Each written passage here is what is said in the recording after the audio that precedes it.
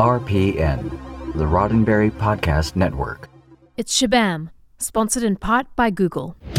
All right, so where were we? Last episode, we left off with Nadine, Elliot, and Owen breaking stuff and stealing solar panels. Dude, you need to work out. You want to climb up here and do it? I think someone's coming. Then there was some running. Go! But everyone made it safe. Well, that was freaking nuts. You really weren't joking about that Krasinski stuff. Was that Mrs. Krasinski? Yes, Owen, that was Mrs. Krasinski. And so were the ones at the van and in the alley. But now they have a solar panel so they can make their own power. How many Krasinskis is that? At least 6. And the next step is to mount it on the roof. So who's going to the roof to mount this? Oh! What? Gross! What? There's bird poop all over the back of it. But there's a bigger problem. Oh no. We have a problem. To find out what that problem is, we took a little trip Approaching your destination. to Sylmar, California. No, keep going. No. This is where the Los Angeles Department of Water and Power has a water treatment facility. Turn soon. What we wanted to know was what would happen to our water supply in a zombie virus outbreak scenario if there were no healthy people at the plant. Zombies, okay. We spoke to Melinda Rowe and Dale Kawada. We do have a large distribution system. We serve 4 million people. Dale is a filtration plant associate engineer.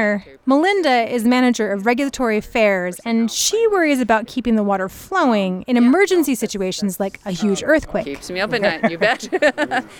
Which brings us to the topic of this episode, dihydrogen monoxide. No, it's not called that. It's called water. Scientists call it dihydrogen monoxide because when 2 hydrogen atoms bond with 1 oxygen atom, you get... It comes out of faucets, which are everywhere. You can buy bottled water in nearly every store these days, and there's tons of other drink products that are available that have water in them.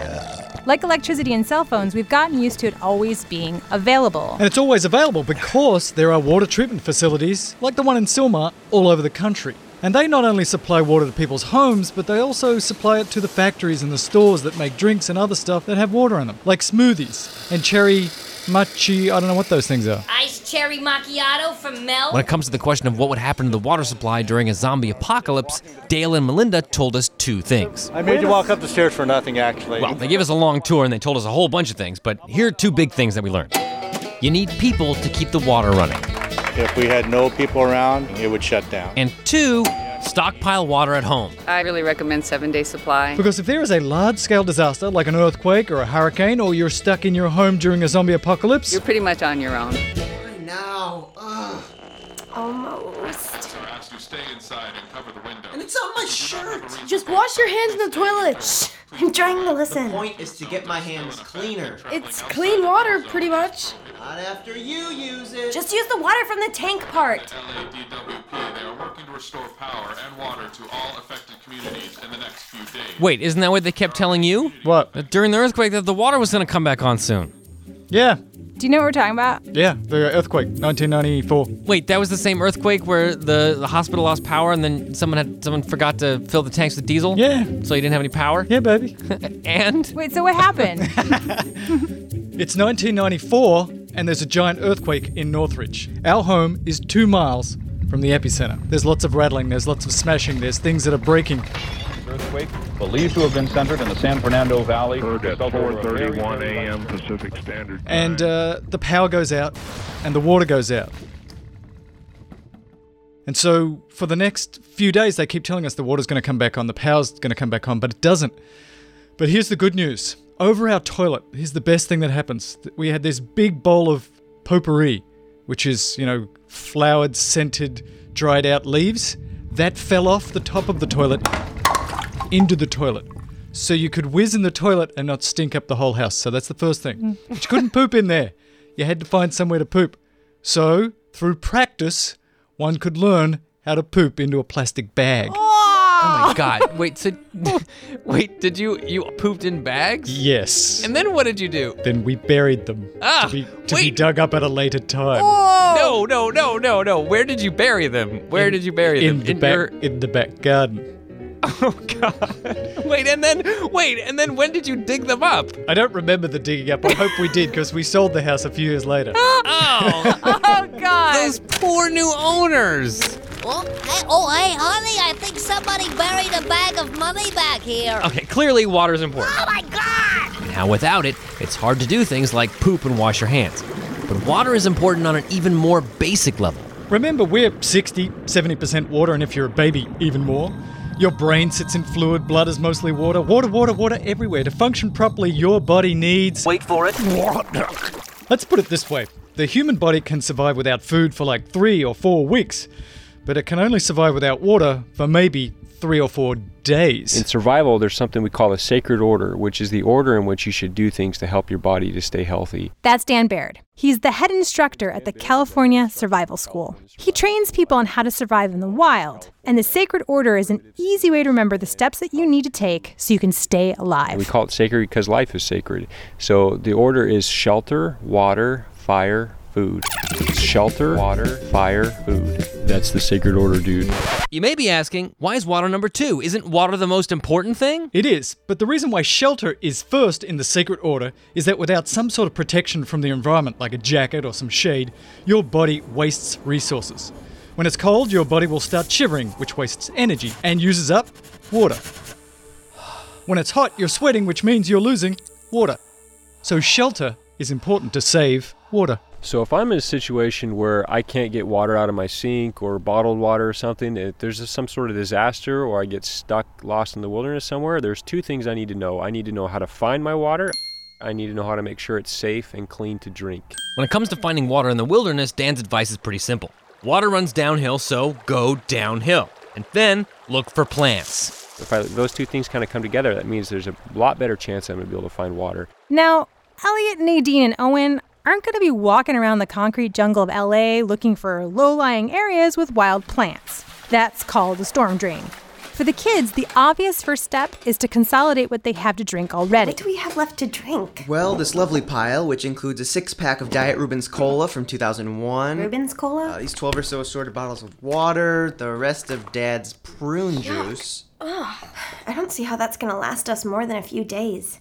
What do we do? If you're in a house surrounded by zombies or in the middle of a natural disaster, you need to look for water in different places. We should have filled the tub up with water when we had the chance. Well, we didn't. Guys, think. Where else could we get water from? I think I could make it past the Zinskis and get to the store. No, that's crazy. We can't go out. Think. We used the water in the toilet tanks for washing already. No, we only used one. The other one is full of bird poop. How was I supposed to know the water would be off for 4 days? Poop in the water actually brings us to the second part of getting water. Perhaps the biggest challenge with water is separating the water from the bad stuff in the water. And this has been a problem since the dawn of humans. Why did you poop in that part of the river? I had to go. But I'm drinking in the part of the river that comes after your part. So, well, I'm drinking your poop.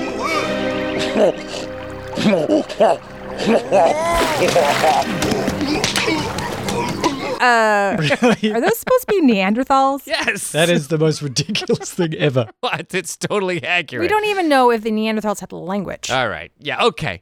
That was 100,000 years ago. Now, fast forward 100,000 years. And guess what? Poop getting in the water is still a problem. If you remember from episode 1, Jon Snow figured out that poop in the water from the Broad Street pump was spreading cholera around London.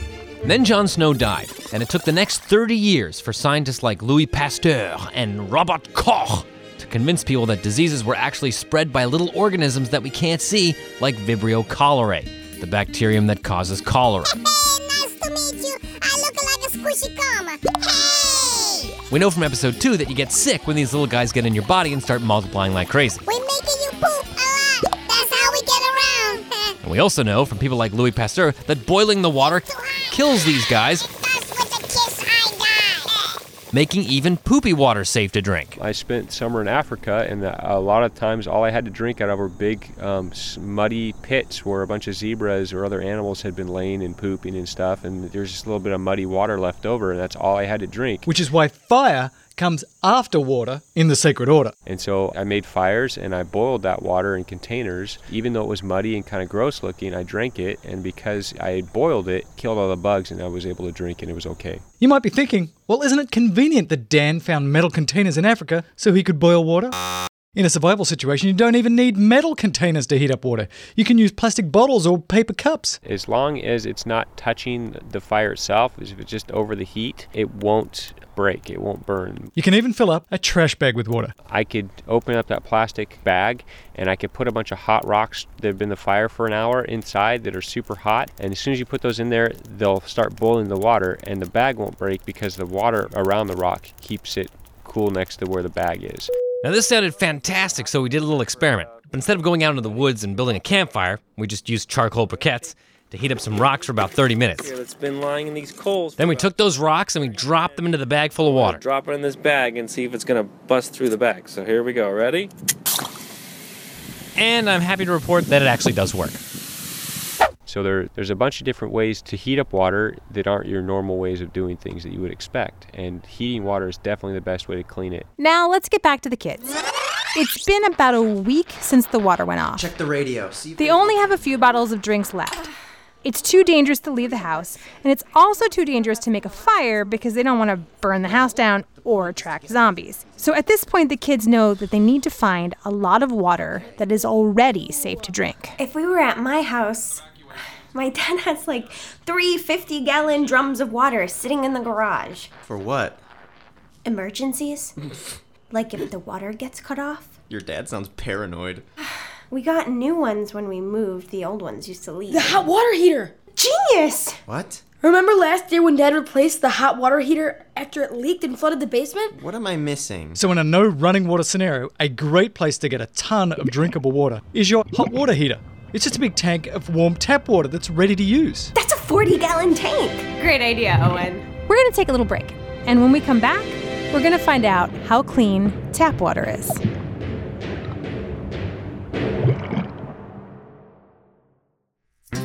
Okay, let's say you're in the woods and you need to survive. What's the first thing that you do? Do you make a fire? Do you get water? It's very simple. Just remember this. Schwa, fi, food. Shelter, water, fire, food. That's the sacred order, dude. Shelter, water, fire, food. Everybody just do Schwa, fire, food. If you don't know what to do, just stop with schwa, fire, food. Shelter, water, fire, food. Everybody just do schwa, fire, food. Shelter, water, fire, food. That's the sacred order, dude. Shelter, water, fire, food. Everybody just do schwa, fire, food. Water is the most important thing for survival. But it's second because without shelter like a jacket for the cold or some shade from the sun, your body wastes water. Then fire. Fire is great for disinfection. No fire, then filter. Last thing is food. You can go a long time without food, so just forget about it. Shelter, water, fire, food. Everybody just do schwa, fire, food. Shelter, water, fire, food. Everybody just do schwa, fire, food. Shelter, water, fire, food. Everybody just do schwa, fire, food.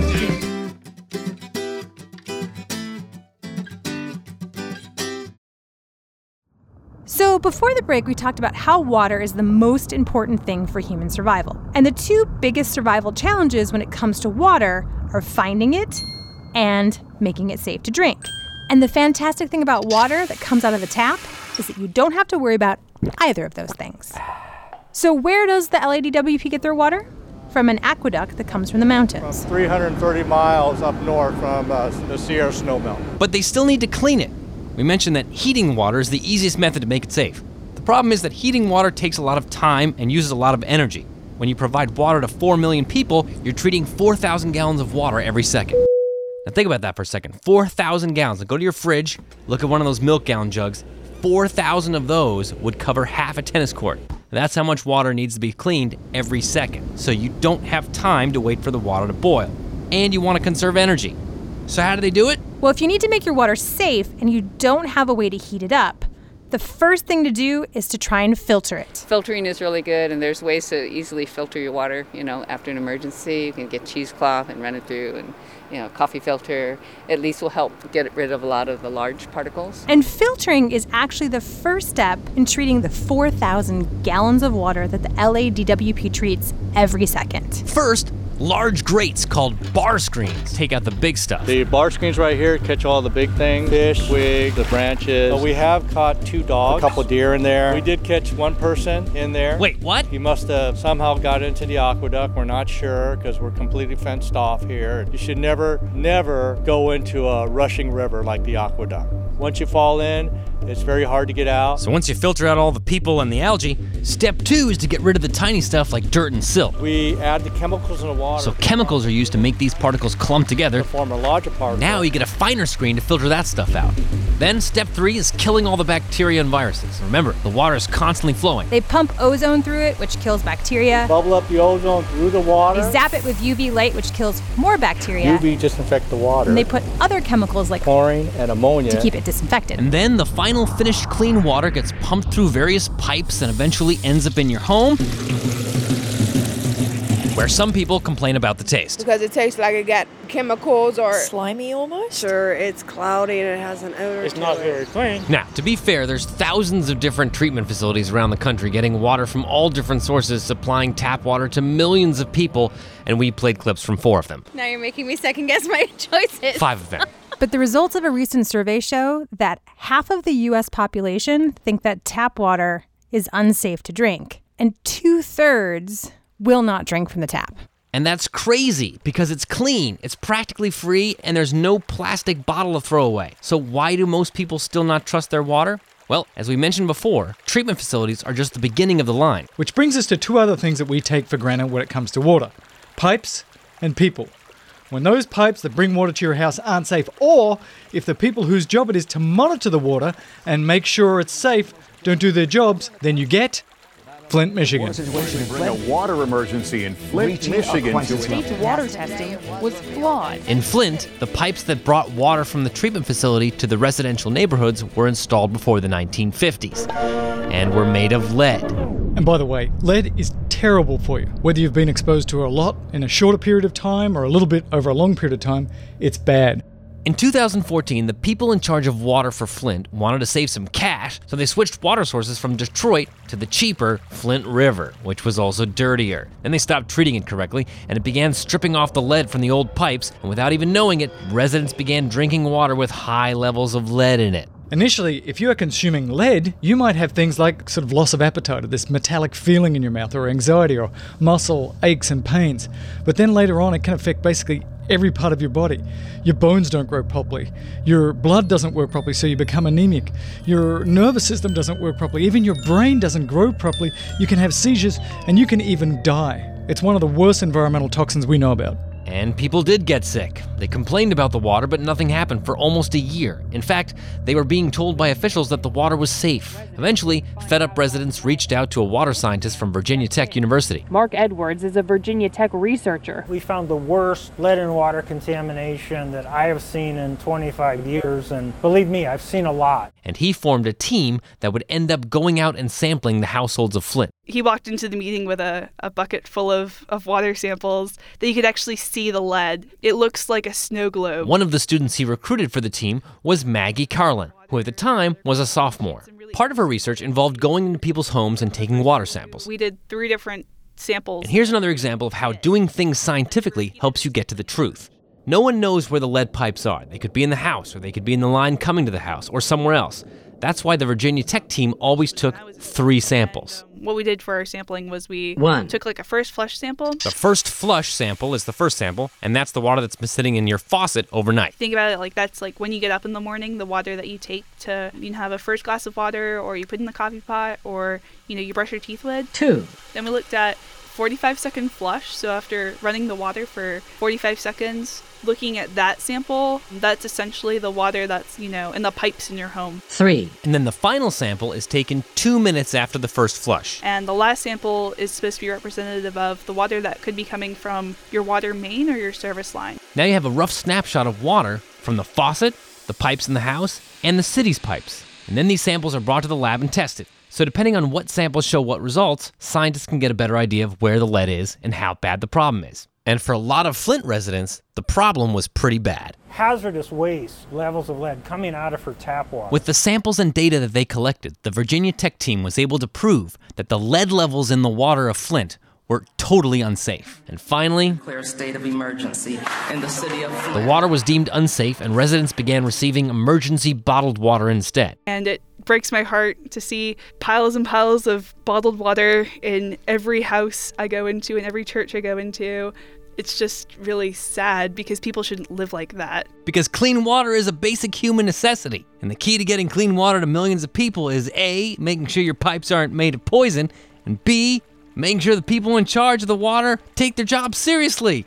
Like Melinda Rowe back at the LADWP. Yeah, no, we take great pride in the water that we produce, and we know that it's clean, it's healthy, and so if we catch employees, drinking bottled water, we usually give them a real hard time.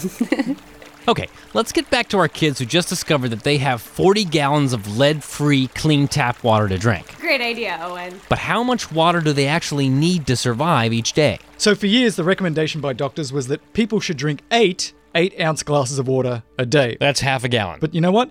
That was mostly made up. Studies have shown that this amount can vary a lot from person to person. And in survival scenarios, you can get by on just like 1 quart or 32 ounces per day. That's a fourth of a gallon. Unless it's really hot or unless you're exerting yourself, for example. Don't we also get water from food? Yes, but we use water to metabolize or break down food that we're eating. So if you're eating watermelon, you're going to gain more water than you use. But if you're eating something like a steak, no matter how juicy it is, your body uses a lot of water to break down that steak. So you're actually losing water. So we have to start rationing. What about for washing? The problem is rationing is only helpful if you know how long you need to last. You could still run out of water even if you set aside 10 gallons for washing and the rest we drink. We don't know how long we're going to need water. Why don't we start with 5 gallons for washing? Come on. I have to brush my teeth at least once a day. What are we doing? It's been almost 2 weeks of just sitting here, waiting in the dark, and there are more and more infected people in the street. There's a good chance our parents think we're dead. Shut up, Elliot! They're dead, Shut so either up, way, no one is Elliot. coming. You don't know that. Why would you say that? Listen, if our parents are alive, they're in a safe zone. That's what the guy on the radio was talking about. That's where Sheila and Matt were going when we decided not to go with them, and that's where we need to go. If we stay here, we're just going to run out of water and food, and then be forced to leave when we're even more hungry and thirsty. What if Mom and Dad come back after we leave? That's a chance we have to take. I say we pack up as much food and water as we can fit in the car and head out in the morning. Owen, what was that base we went to on that field trip 2 years ago? Vanderbilt. You mean Vandenberg? How do you know they're at Vandenberg? I don't, but the radio guy said people were being evacuated to military bases, and we know where that one is. We've been there, but Wait, who here knows how to drive? Nobody? Not true. I've played Grand Prix 6 at Jake's house, like a lot. I think our odds are better staying here. Well, this is the perfect opportunity to talk about what happens when you actually get dehydrated. Lots of things start to occur. So first of all, your body wants to protect its brain above everything else. So you suck all the water from your cells all through your body and bring it back into your bloodstream so that that blood can go to your brain so that it can get oxygen and can get nutrients. But the downside is that all those cells in your body start to dehydrate. When you start to get dehydrated, your mouth starts to feel dry and your pulse starts to quicken and you get a little bit of a headache. And as it progresses, you can get sunken eyes, you can become irritable, your skin loses its tone, and your saliva gets more and more thick to the point where it can start sticking to your teeth as your tongue starts to shrink. You might have ringing in the ears, and that headache can get more severe, and then there's not enough fluid, there's not enough blood circulating so that your kidneys actually start to shut down, because you're supposed to have a lot of blood supply to your kidneys and filter out all the bad stuff. So they start to break down. Again, the brain is number one, so everything wants to keep the brain alive. So then your kidneys stop working, and so all those toxins start to accumulate in your body, till finally you can have confusion, and then if you don't get help soon, your heart starts to beat faster and faster, your breath becomes more rapid, and finally, you'll die. Okay, so here's a question. In the interest of rationing and conserving water, should you drink your own urine? Should you just run it through one more time? Make sure you get everything you need out of it? All right, so that is a great question. So the one part of your body that has a little reservoir of fluid that you could potentially drink is your bladder. So you could, theoretically, pee into a cup or two and drink it. And experts are sort of divided on whether that's useful at all, because the reason you're excreting that urine is because it's got lots of toxins and lots of salt in it, and drinking salt water is not necessarily going to make you better. But if you're really well hydrated at the beginning of this period where you started to get dehydrated, and you just drink that first piece of urine that comes out, it might be so dilute that it's useful, but after that, it probably does more harm than good. The kids aren't about to drink their own urine, a fact that Elliot has brought up a number of times. Elliot's right.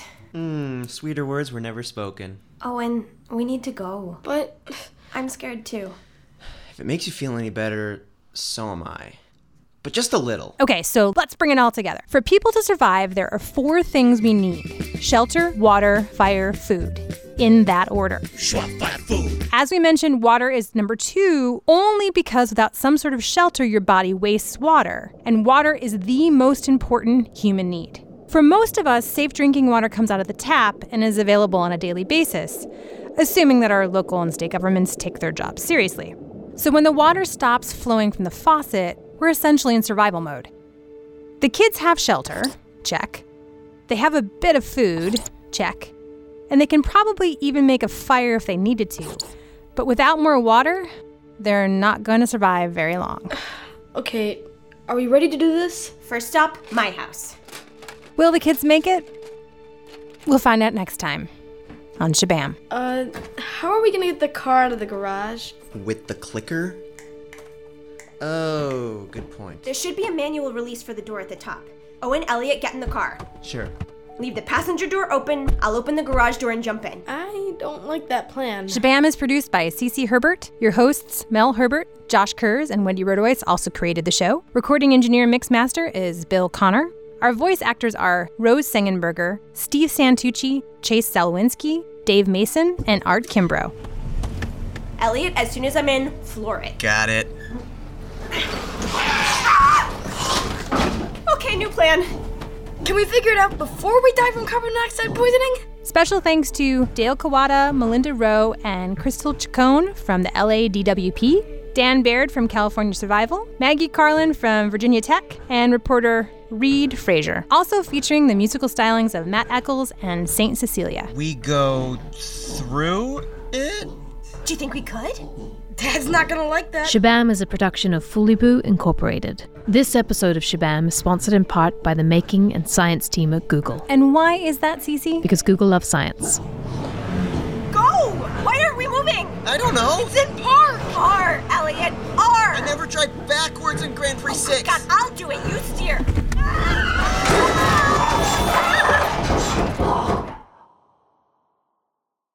Hey Shabammers, here's another quick zombie tip. Water is the most important thing. You gotta find water. So stockpile it, don't waste drinkable water. Look for ways to filter or boil non-drinkable water. And continue to support Shabam. Which means go. That's right.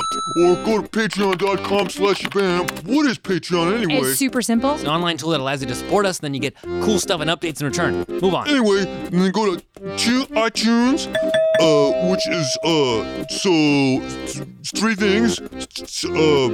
Subscribe, review, like, nailed it. Ow. And then website, shabamshow.com. You just go to subscribe to the YouTube channel. What else did I forget to do? If you can't do that, just a small kind of thing would be, is if you could just work Shabam into every conversation you have with anybody. An example would be, oh, congratulations on the baby. You know, in 9 years, she might like this podcast that I listen to called Shabam. Another example would be fettuccine. I love fettuccine. That reminds me of Shabam, which is this podcast that I've been listening to. Shabam! Podcast.roddenberry.com, the Roddenberry Podcast Network.